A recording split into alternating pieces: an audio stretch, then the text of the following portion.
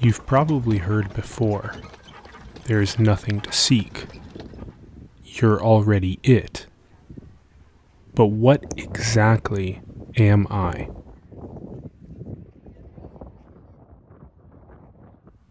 Could there be an absolute answer and a relative answer based on where I'm at in my journey?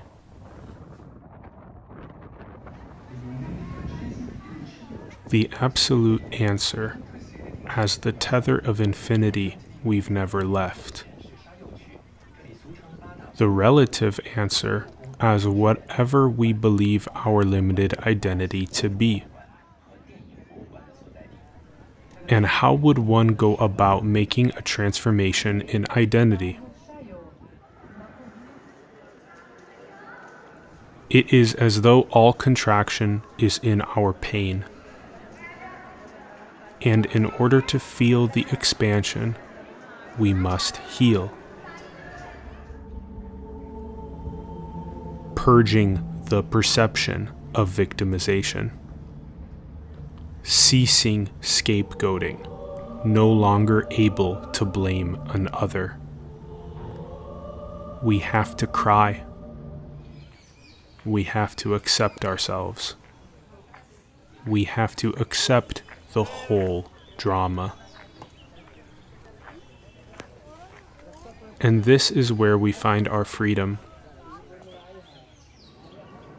Finding a spacious identity behind the character.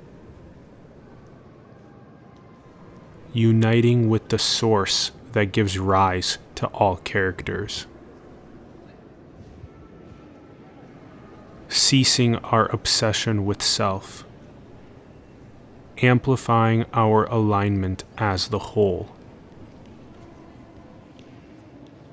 At this point, nothing will matter more than collective prosperity.